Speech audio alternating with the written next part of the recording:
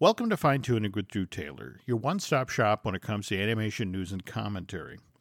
I'm Drew's co-host, entertainment writer Jim Hill, and he and I are recording this on Sunday, February 2nd, 2020, Super Bowl Sunday. Not much of a sports fan, Drew. When I attend Super Bowl parties, I'm typically there for the snacks and to watch the commercials. Are you excited Same. about No, I am the same. I am purely there for the commercials and to chit chat during the game.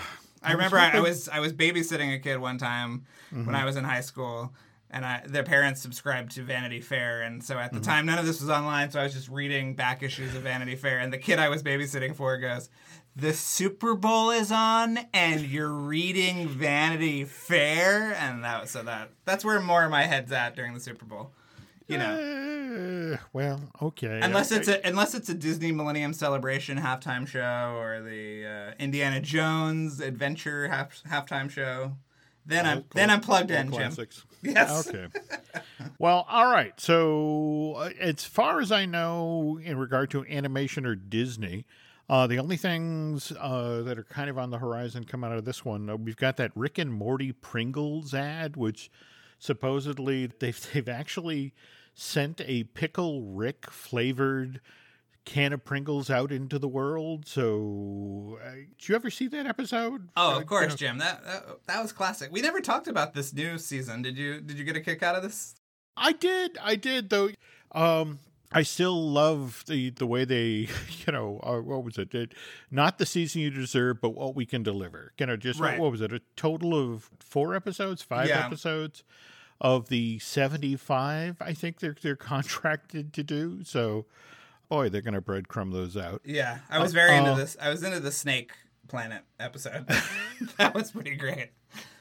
Yeah, I have to admit, from a time travel jokes point of view, that was a pretty good episode. Yeah. We've also got the Mulan trailer. Okay, so we're roughly 7.5 weeks out now from when the live-action Mulan drops in theaters. And what's kind of interesting to me is that you, of course, saw the news that broke since we last recorded about we now officially have a Bambi live-action coming. Well, I'm going to put live-action in quotes on that one, but yeah. Yeah, well, once again, we're going to have the Jon Favreau conversation. So again, it's photorealistic, done in CG, but not live-action.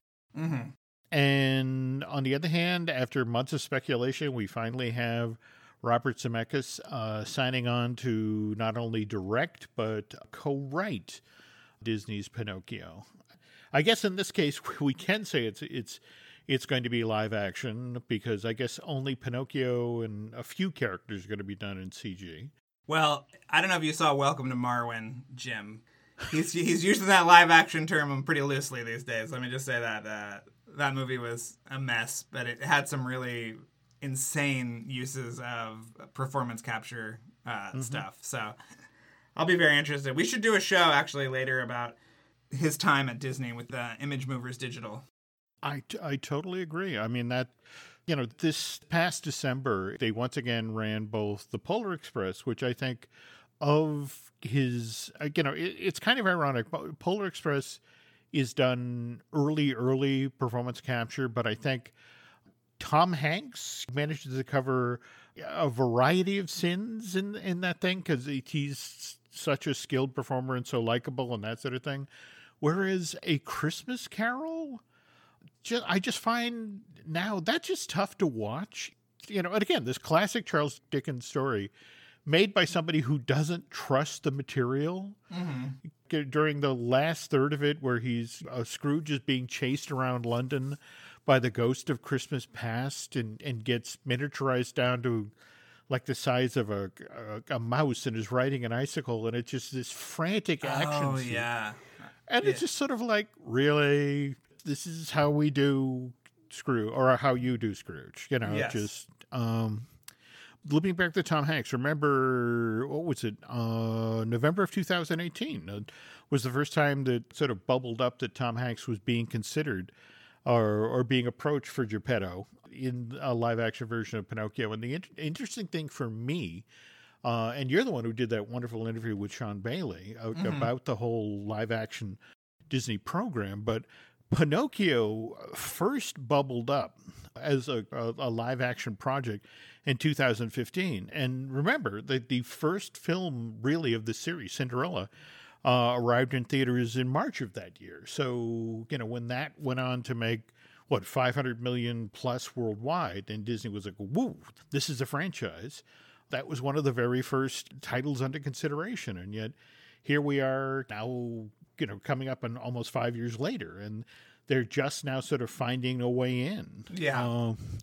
And I got to say, if I were Disney, I would definitely be looking over my shoulder at Guillermo del Toro's stop motion Pinocchio, because that still supposedly has a delivery date of 2021. Yeah. I can't wait for that. No, I agree. But it's just sort of like, okay, so with that coming, even with Tom Hanks, what do you do with Pinocchio to make it special now? Yeah. Anyway, what else did we... Oh, you wanted to talk about Emma Watts leaving 20th Century. Yeah, I think that's a huge miss.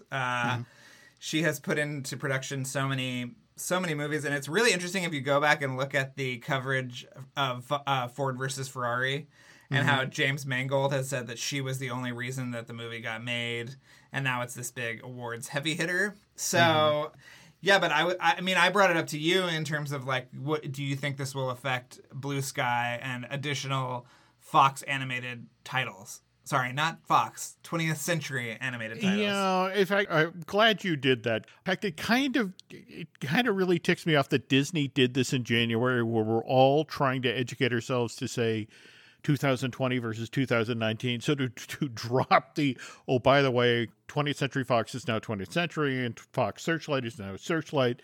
It's just sort of like, I can only handle so much change. If you could have done this in February, March, I might be on board. Yeah, but, it's funny that I saw Downhill last week and did the junket, and the Searchlight logo is already new and Foxless. Yeah.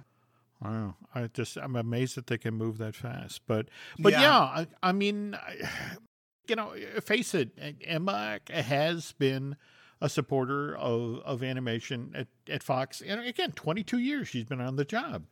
And that was a lot of the very crucial period in Blue Sky's history. And so for her to walk out the door, especially on the heels of what just happened with Spies in Disguise, again, I don't mean to hit people when they're down, but as we're recording this, Drew, this film has only grossed $63.5 million in North America, 93.7 overseas, for a worldwide gross to date of $157.2 million, which when it cost $111 million, and that's what they'll admit to, versus what was also additionally spent on promotion. Not a good thing to happen. Now, mind you, to be fair, there certainly is a place where Fox animation stuff can go these days, and that's Disney Plus. In fact, just last night, I was looking for something to watch on Disney Plus, and eventually settled on Treasure of Montecube, I believe it's called. You ever seen this thing? Or? I watched it. I remember texting you because it was on one of the last TCM Disney nights. Which I'm not. Are they still doing that anymore? Do we know? I don't think so. I think again, that's Disney Plus has sort of changed the whole landscape there, and there are other places that the Disney library can go. And to be honest, one of the only reasons I watch this is that I've heard forever that this was shot, one of the very first films shot at Walt Disney World. In fact, I guess when you get to like the final third of the film, when they finally made it to the Florida Keys, there's a scene where they're sort of loading up the boat to leave, and that's them on the dock at Discovery Island out in Bay Lake. And then I guess there's a couple of post-hurricane scenes that actually shot on the shoreline of Bay Lake.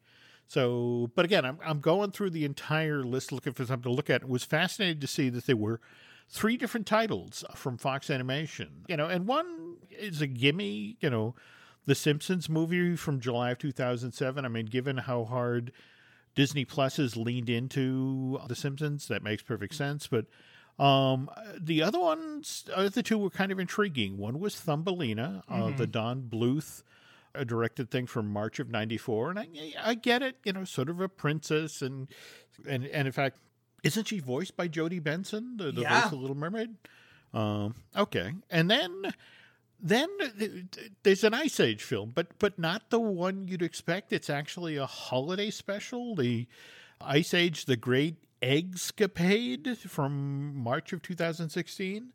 How did I miss that one, Jim? I did. And the weird part of it is if you read the description, it's actually sort of, it follows directly the fourth Ice Age movie. Is that the one? What is it? Collision Course or Continental Drift? Or they all became, Yeah. But I don't know. It was kind of intriguing to me that those three were in there, and I don't know if they're trial balloons, and Disney's gathering numbers about and whether or not they're going to be bringing other ones in there. But it's probably just some licensing deal, is what I would imagine. But who knows? Yeah, could be. But speaking of streaming services, we also had Randy Frewer. He's the head of Hulu, who just yesterday it was revealed that he'll be stepping away from that streaming service because Disney's supposedly bringing more and more of the control of this direct-to-consumer business operation in-house. And what's always interesting about a moment like that is when these sorts of things happening is when you see people's pet projects dies. And I think it was this time last year, you and I were talking about The Offenders, that that Marvel television animation project that was supposed to bring together MODOK and Hitmonkey and Tigra, Dazzler and Howard the Duck.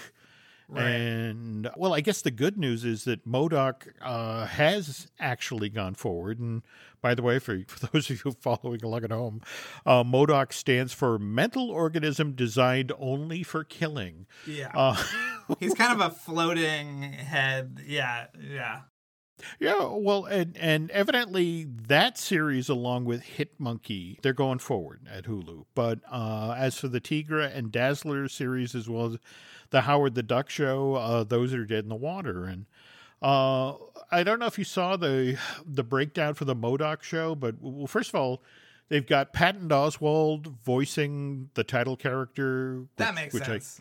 Which I love. Yeah.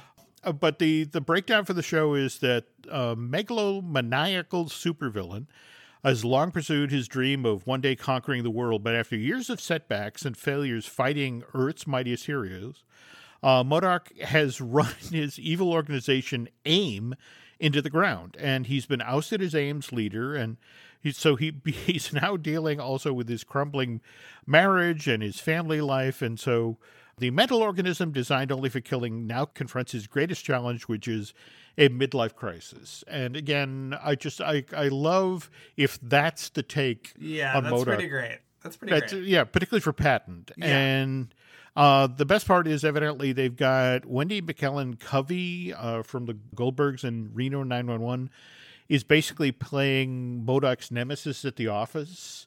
Perfect. What is it? Monica Rappaccini. So, I again that one I'm very much looking forward to. Pivoting now from television back to film, do you have any clue at this point which way the Academy Awards are going to go for Best Feature? No, it seems completely wide open at this point. Don't you think? Well, I mean, think about it. What is it? Missing Link took home the Golden Globe for Best Animated Feature. Toy Story 4 took home Critics' Choice Award. How to Train Your Dragon, Hidden World, the National Board of Review's award for Best Animated Feature. And then we have Klaus. I mean, literally, what is it? It took home 7 Annies, including Best Animated Feature. And Frozen 2 has been skunked in so many different directions at this point. I mean, yeah. I mean, mind you, they have their giant pile of money to keep them warm. But I was going to say, Jim, we have to think about Jeffrey Katzenberg and his Bank of America award, which Frozen 2 has handily one. Yeah. Oh, well, Yeah. there we go. Yeah. So, any other year, I would say that Frozen 2 at least has a lock on the best song with Into the Unknown, but we've got that Elton John, Bernie Taupin collaborating on a brand new song for Rocket Man. And they're campaigning hard. Did you hear that story about how they invited all 90 members of the HFPA to Elton John's house? Yeah. Yeah. Okay. Yeah. Okay. Anyway. Yeah, but I like that you have in your notes about Hair Love. And did you see that it's in theaters this weekend with Jumanji 2? Is it really? Yeah. Oh. So if you go see Jumanji 2, you'll actually see it theatrically for the next week. I'm assuming up until the Oscars. So. Okay, that's great to hear. I mean, there is a lock for something in the animation sphere. I feel like Hair Love of the produced by at studios projects has the best chance, and I say that with some regret because I really do like the Pixar Spark short Kit Bull. Love Kit Bull, yeah. But yeah, I just feel like it's probably the right short at the right time, Hair Love. But we were talking about Frozen 2 and Saturday Night Live just last night did a particularly brutal sketch about this most recent Walt Disney Animation Studios production where it's they changed the words of Let It Go to We All Know, which evidently a song about Elsa's sexuality. And now, well, you'll appreciate this, Jim. That what I talked to the voice of Honey Marin, who is a lovely young woman who was in Happy Death Day and other things, and I said, as I was walking out, I said, the rumors about Honey Marin being, Elsa's girlfriend, and she said, "Oh, are you kidding me? They tag me in every post, and I am living for it." And I thought that was a great response to that. So yes, we do all know.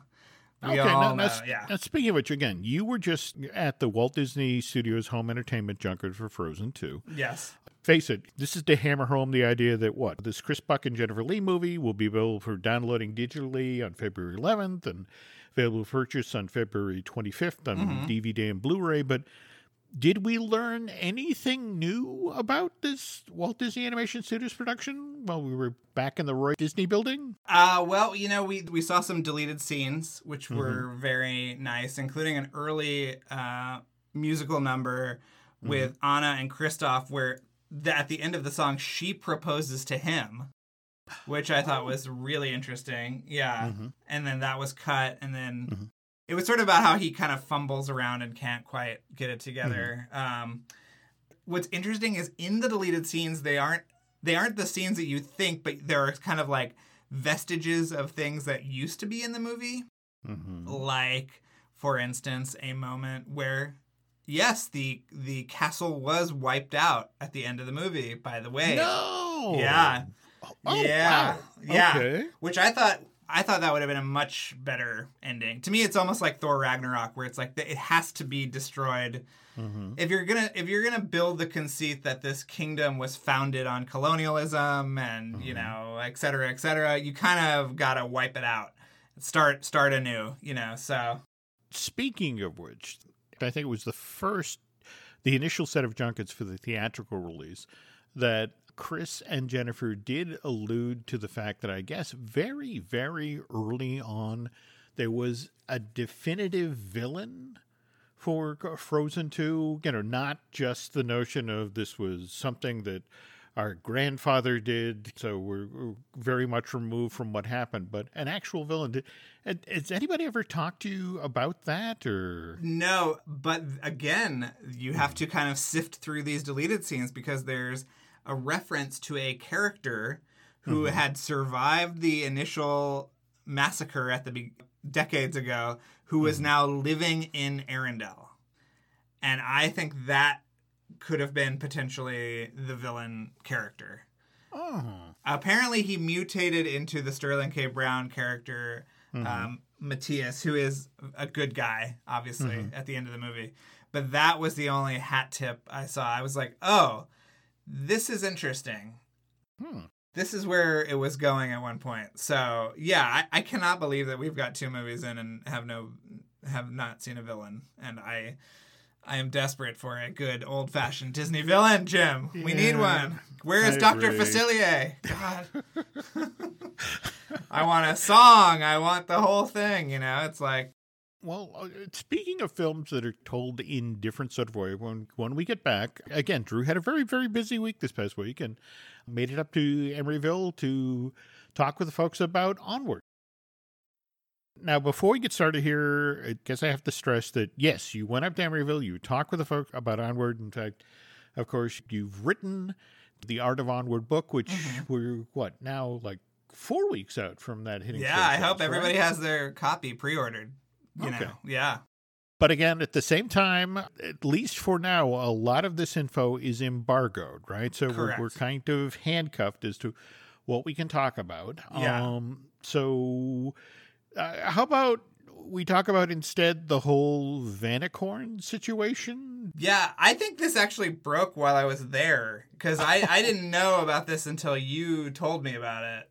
I mean, this is absolutely insane, but... if you want to recap it, Jim, please. This is nuts. Okay, so again, I gotta wonder from the PR team's point of view, this is exactly what you don't want to have happen during a press junket for something like this to come out of left field. But for those of you who don't know, this woman called Sweet Cicely Danner, and evidently she has a very strong social media presence, and basically her gimmick is that she sees unicorns everywhere. And so she posts pictures or imagery of where she'll see elements come together and form the classic unicorn shape. And what evidently happened is this past week she filed suit against Pixar and Onward producer Corey Ray for supposedly stealing the idea of Guinevere, which is the van that Ian Barley drive as they go off on their quest to,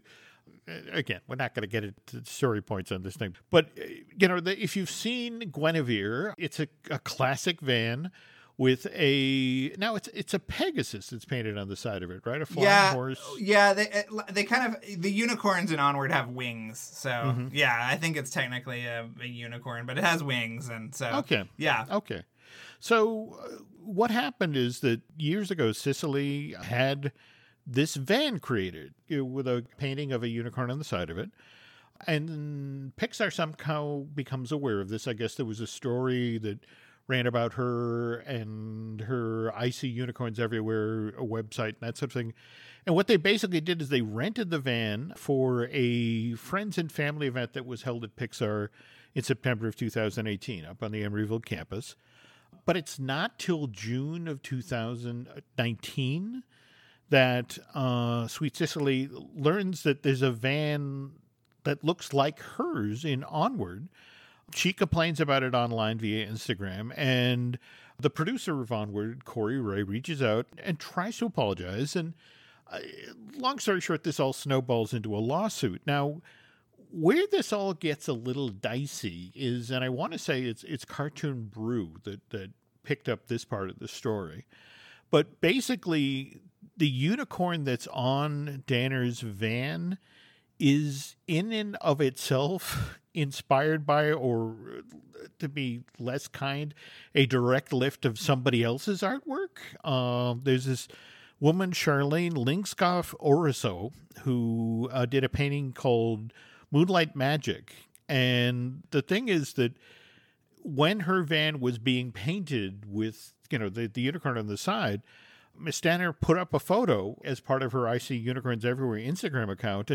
But the thing is, you can see that the artist who's airbrushing the unicorn on the side of her van is actually using Linkskoff Oriso's painting as reference and inspiration. I mean, he's literally got it taped to the side of the van while he's working on the big painting of the unicorn. And so I don't see how this particular image is going to, I mean, again, I can't make any predictions about how it's going to impact her lawsuit against Pixar and Corey Ray, but I'm thinking, given how Disney's lawyers are, this probably isn't going to help. Yeah, I mean, if you're going to sue for every unicorn on the side of a van, then just lock up the 1970s in general. You know what I mean? It's like, good Lord.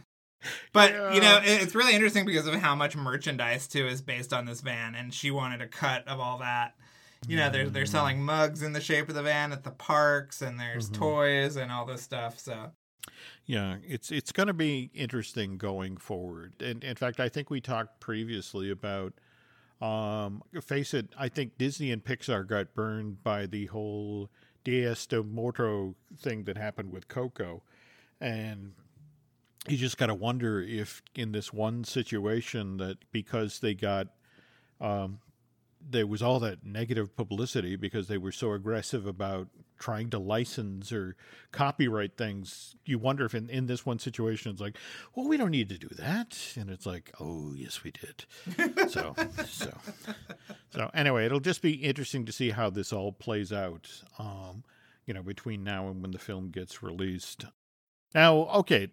After you got back from Emeryville, you were at Disneyland for 2 nighttime events. Is that correct? Yeah. This is what I call realizing you're in your late 30s, having no recovery from either one and just having the week be a tremendous slog because of it. Yes, on Tuesday night, I attended Minnie's Moonlight Madness, which is adorable. And you would appreciate that the theme this year was built around a Paul Ruddish Mickey Mouse short from 2016 that featured a mini detective story. So that's right. yeah, where she's looking for the sock bandit. So we did that. We'll see how we did. I think we had a really strong team. We were placed 13th last year, so I hope we're in the top 10 this year. And then the next night, I went back to Disneyland, which, as you know, Jim, driving in traffic from Los Angeles to Anaheim on a weekday is a real thrill. And so we did Disneyland After Dark 80s night, and I had a great time at both. Well, you were saying, particularly, you were impressed by what they did Videopolis-wise. That in fact, I based on what you were saying, I went out and sought out a couple of the videos, that folks took at the event. And you're right. I mean, between the choreography and the costume and the fact that they were able to take the Mickey's Magical Map stage and really do a great job of repurposing it. But there was a lot of homosexual dancing, though, Jim, on the floor, which I know was outlawed back in the day. Oh, again, Drew's referring to that was the first summer that Videopolis was up and running, and I was that 85, right? Yeah, 85. Yeah. Okay, remember, Videopolis was the 100-day miracle because it got out of the ground in 100 days. Yeah. Oh God, yeah. And what was fascinating is that so much of the sound equipment, the lighting equipment, evidently Disney had bought straight from the '84 Summer Olympics in LA.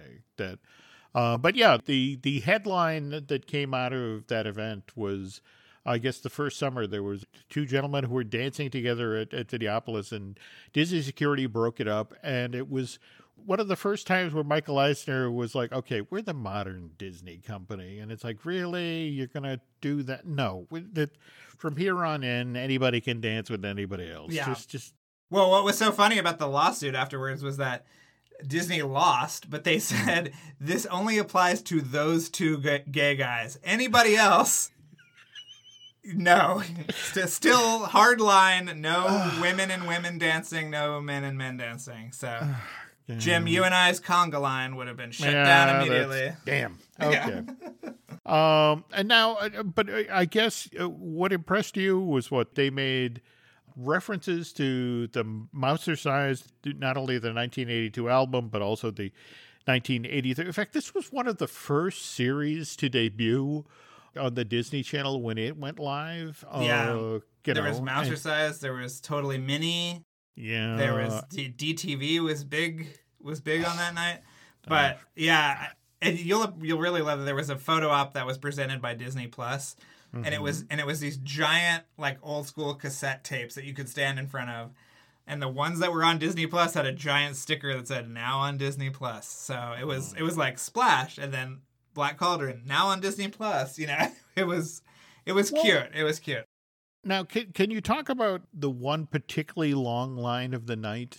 that, what was that? That was the Roger Rabbit. Yeah, that line was huge. He was stationed in front of the Toontown gates because I thought it was kind of stupid they didn't leave Toontown open so that you could enjoy all the things that were originated in the 80s. But, he was out there, and the line, Jim, was huge. And I was so disappointed because I had my Roger Rabbit is Innocent original vintage button. That was a promotional piece for the movie, and I wanted him to see it. But sadly, I did not get my chance because I just could not wait in that line, and I would have probably fallen asleep standing up. And what I guess confuses me here is, face it, what was it? Summer of '88 was when, again, I mean, just like Videopolis, the Mickey's Starland, or Mickey Birthday Land. Yeah. That was built out built in the Magic Kingdom. Same thing. It was one of these things where literally they turned the key and had it up out of the ground in, I want to say, 3 months. But face it, one of the things that quickie mini land did right was that, there was the opportunity to meet Mickey. But what they did was they set up the Mickey's dressing room thing in such a way that there were at least 3 Mickeys at any one time. Right. That they could move guests to. So the line would really move because there were multiple Mickeys. And it's just sort of like, given that this is something that Disney learned how to do in the 80s, you would think, and there are multiple Roger outfits sitting somewhere backstage. Yes. You couldn't do the same thing? I know. Well, it was really funny because the 80s was not the greatest decade for Disney. I mean, I would argue it's the most important because of Eisner and Wells being inserted at the head of the company. But it was really funny. They actually had the second floor of the old carousel building open. And it was kind of a makeshift exhibit for Tron memorabilia. So you'd walk through and there was kind of a cheesy photo op and you'd see like all these props and costumes that were just like, they're decaying literally before your eyes, and they just kind of look like shriveled, pieces of raisin. But it was really funny to see them trying to get a lot of excitement out of a period of the company that maybe was not the most exciting. Well, and it's so interesting you bring up Michael Eisner because the last 8 episodes of BoJack Horseman debuted on Friday. And I want to say it's the third to the last episode, actually jumps back in time to the mid-1980s. And it's when the BoJack Horseman, the Horse and Around show, I guess is supposedly part of ABC's TGIF lineup. And they, in the middle of the show, they start talking about Michael Eisner, the effect of, Michael Eisner seems like a nice guy, and, but he wants this to be handled in a certain way. And you and I both know what's interesting about that is that Eisner, Tarante, is that the name of the company? Yeah. I mean, it's Eisner's production company that makes BoJack Horseman, which again is supposedly riffs on Bob Saget, or I mean, I guess that's the understanding that BoJack is sort of a riff on Bob Saget's character from Full House. Full House, yeah. Yeah. Now, mind you, you were starting to watch BoJack, right? Yes, I know. I need to catch up. So no spoilers, Jim. But okay. Did you love it? It's one of the interesting things. Depending on whether or not you find the way that and this is the final season. This is the series finale. And by the way, folks, it wasn't because Raphael Bob's Waxberg wanted to shut down the show. It was Netflix that decided that after 6 seasons, this is enough. But they did end the show. I guess it comes down to, how do you feel about ambiguity? You can take it or leave it. And that's really what this show's finale was about. Because, again, I think we've talked on the previous show that BoJack is a recovering addict who is laid waste to the world around him. But, as the beginning of season 6, he had gone into rehab and he was trying to sort of turn his life around. And these last 8 episodes sort of covered that. But it's, for me, what's kind of interesting is that just because, again, you've come out of rehab and you're doing what you're supposed to, you're going to the meetings and you're reaching out to folks and apologizing for your actions and trying to make amends, doesn't necessarily wipe clean everything that you've done. And that's what's really interesting about these particular episodes, that there are consequences for the way BoJack has behaved for roughly the last 25, 30 years. And it was just interesting that this is the story that this animated series is telling at the exact same time that LA is trying to wrap its head around the whole Kobe Bryant tragedy. Right. And for me, it was just sort of fascinating to watch the reactions of the press when people would bring up the stories about what happened in 2003 when Kobe was accused of assault.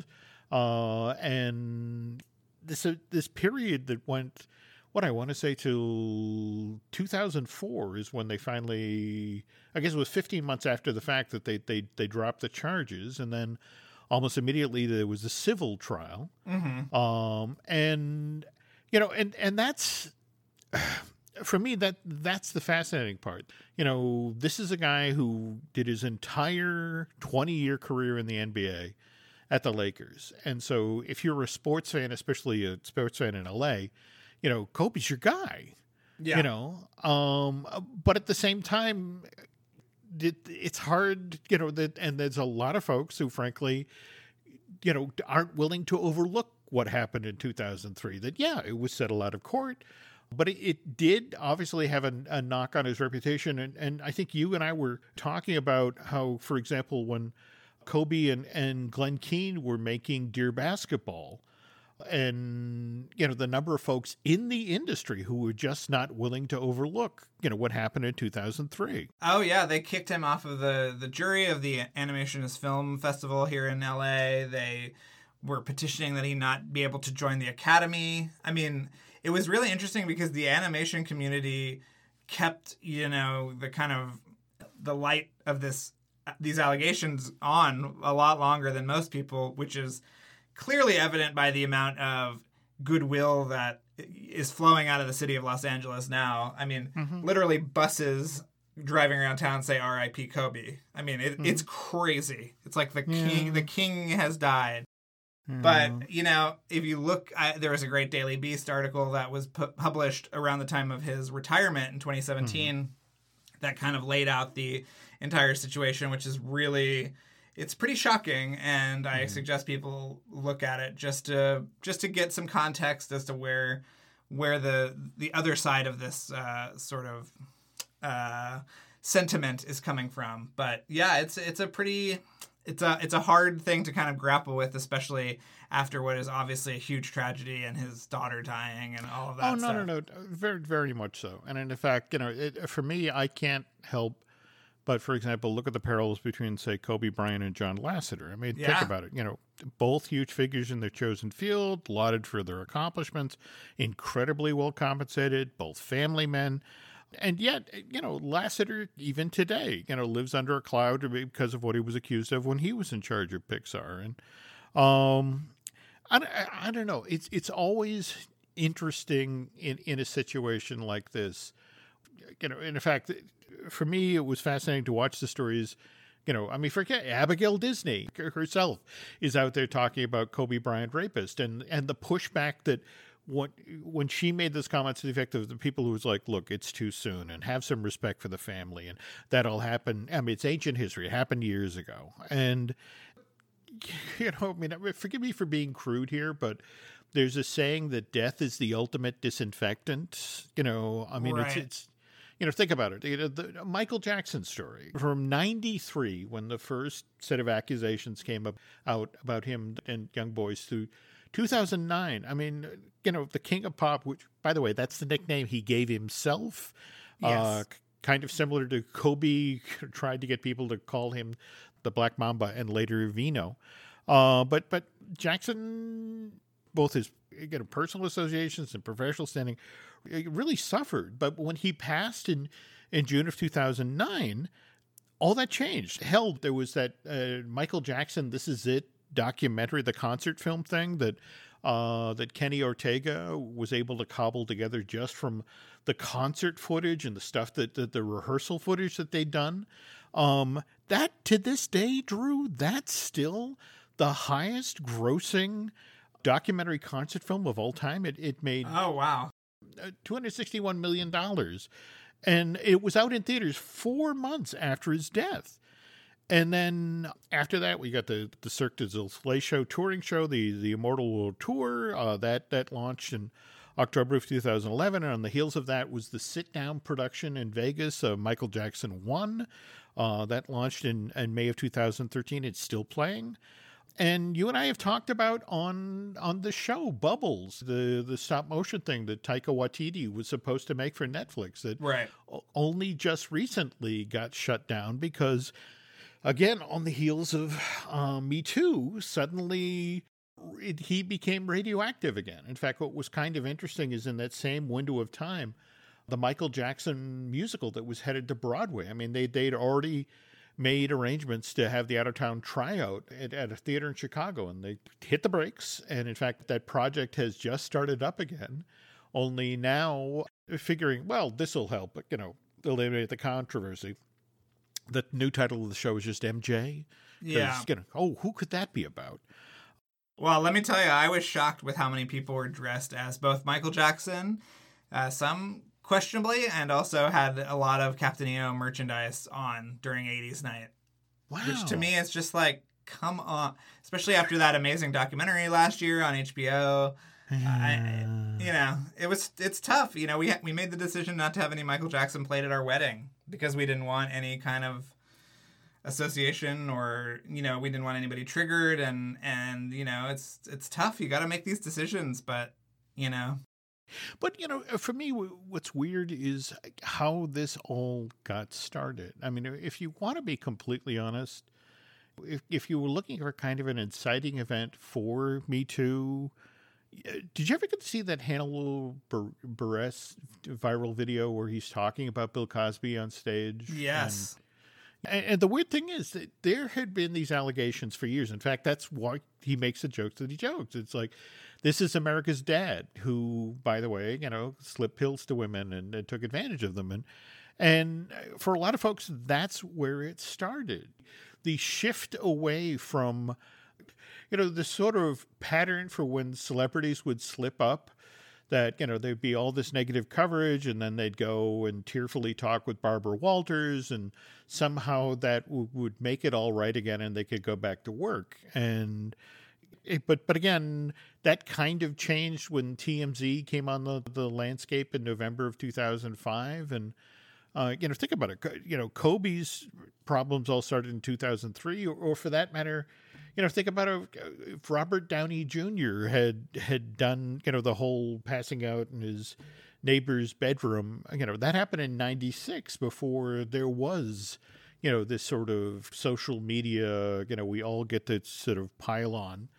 And face it, we live in a different world right now. I mean, Charlie Sheen did the Tiger's Blood thing back in, February of 2011.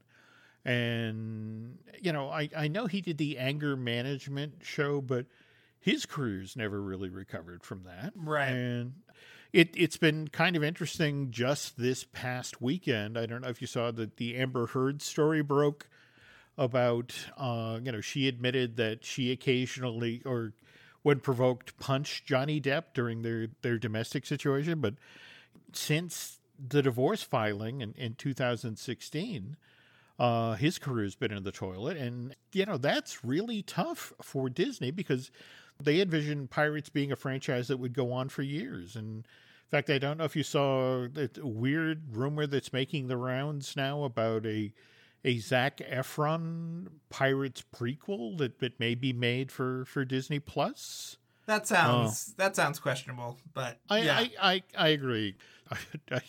I don't know if you saw the story about those folks back in December, where I guess 5% of the rumors they put out there were, approved. Oh yeah. That's face it, they are definitely part of the food chain. Anyway, to get back to the BoJack, to give you a sense of how up to date and right to the minute that show is. Again, third episode. In fact, the same episode where they did the Eisner reference. This is episode 14 called Angela. And the thing is that Bojack goes to the home of a former television executive who actually worked on his show Horsing Around. And what they're talking about doing is because he's so toxic right now that they can't release the show. They had actually remastered the show. They had shot interviews, and they were all ready to launch it on Blu-ray. But now, he's toxic, so they can't do anything. So what they're doing is they brought him there to sign a deal whereby he would allow the studio to cut the Bojack character entirely out of his sitcom, Horsing Around. And so they would launch a new 8 to 10 minute long show called Around that would just be built around the kids in the house. And the weird thing of it is as stupid as that sounds, you've been following what's going on with the launch of Quibi, right? Oh, yeah. Speaking of Quibi, there's going to be a big Quibi presence at the Super Bowl tonight. So get ready for that, Jim. So, okay, now a reason to watch. But Quibi is built on the back of all content is going to be, 8 to 10 minutes long. Yeah.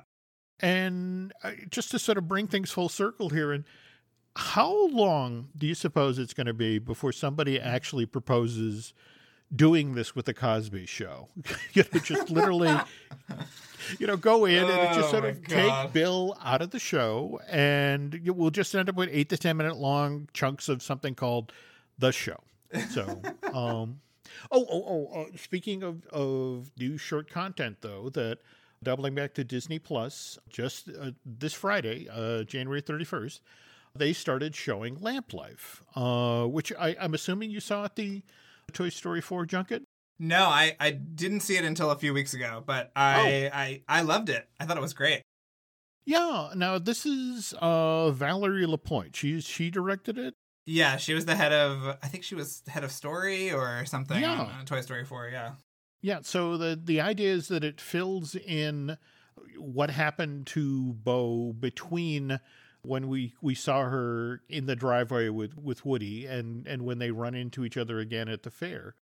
It's a fun short. It still has the good design of the film overall. I mean, I have to admit, I'm still not there with 4. I feel like they earned the moment with Buzz and Woody up on top of the roof of the RV to the effect of "she'll be fine." I mean, I feel like that lands. That's good. That's strong. It's such a frantic film, Yes.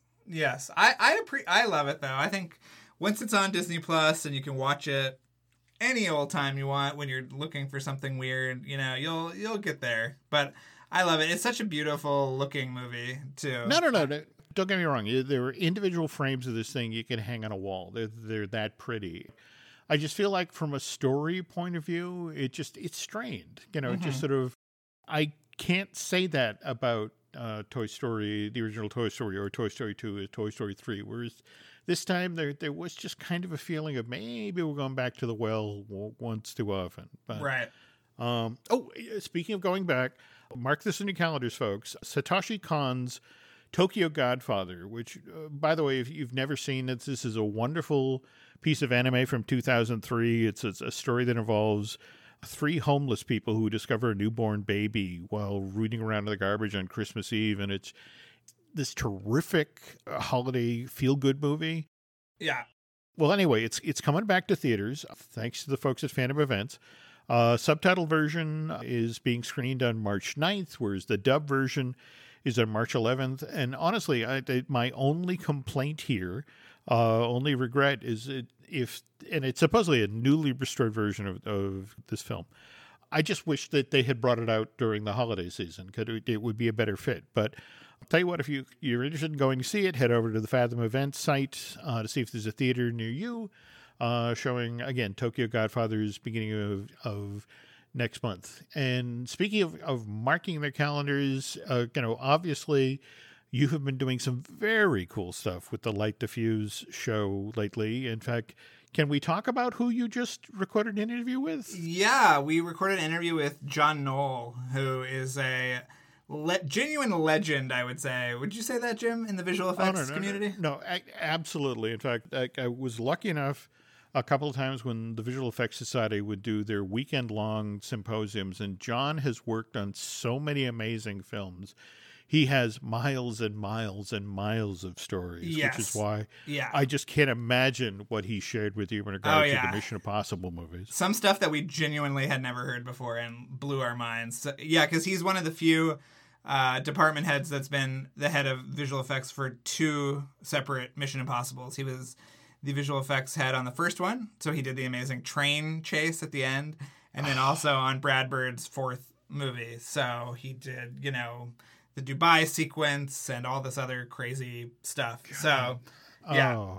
I it's awesome. It's a great conversation. We actually had another great chat with the guy named David James, who was the on-set photographer for 3, 4, 5, and 6. So he also had some genuinely crazy stories. So, yeah. And then there was the news this weekend that Henry Czerny is coming back. Kittredge from the first movie will be in 7 and 8. It's huge. Huge, Jim. Yeah, that's going to be interesting to see how that piece fits in the puzzle. Yeah. So, no. That he's getting more and more interesting. Yes. Just promise me they're going to be better than the F9. That'll make more sense than F9. Let me tell you. Okay. I'm just hoping for the Henry thing, okay? Right. All right. Meanwhile, Jim Hill Media, got a bunch of podcasts over here as well. We got Disney Dish with Len Testo. We got Universal Joint with Dustin Fuse. We have the Marvel Us Disney podcast with Aaron Adams, the gentleman who does a lot of editing here. We have the I Want That, which is about Disney merch with Michelle Valladolid. And then, of course, we have Looking at Lucasfilm with Dan Z, Drew's good, close, personal friend. Let's not go crazy. Okay. All right. Well, we'll tell you what, folks. No, I just, anytime I can rib Dan, I give it to him. But no, he's doing great work over there. A lot of Lucasfilm stuff to talk about these days, I'm sure. Oh, God, yeah. Well, anyway, folks, if you could do Drew and I a favor and head over to iTunes and rate and recommend not only this show, Fine Tuning, but also Light the Fuse. That would certainly help us get us additional ears and eyeballs. If you really, really like what you heard here today, if you get over to Bandcamp and subscribe, that would be great. Likewise, you can find both Drew and I on Twitter and Instagram. Are you on Facebook as well, Drew? Or... Yeah, but not as much. But yeah. Okay, well, we'll look for us there, folks. And I guess we will be putting together another new show sometime in the coming week. So until then, thanks for listening, folks. And Drew and I will be back soon.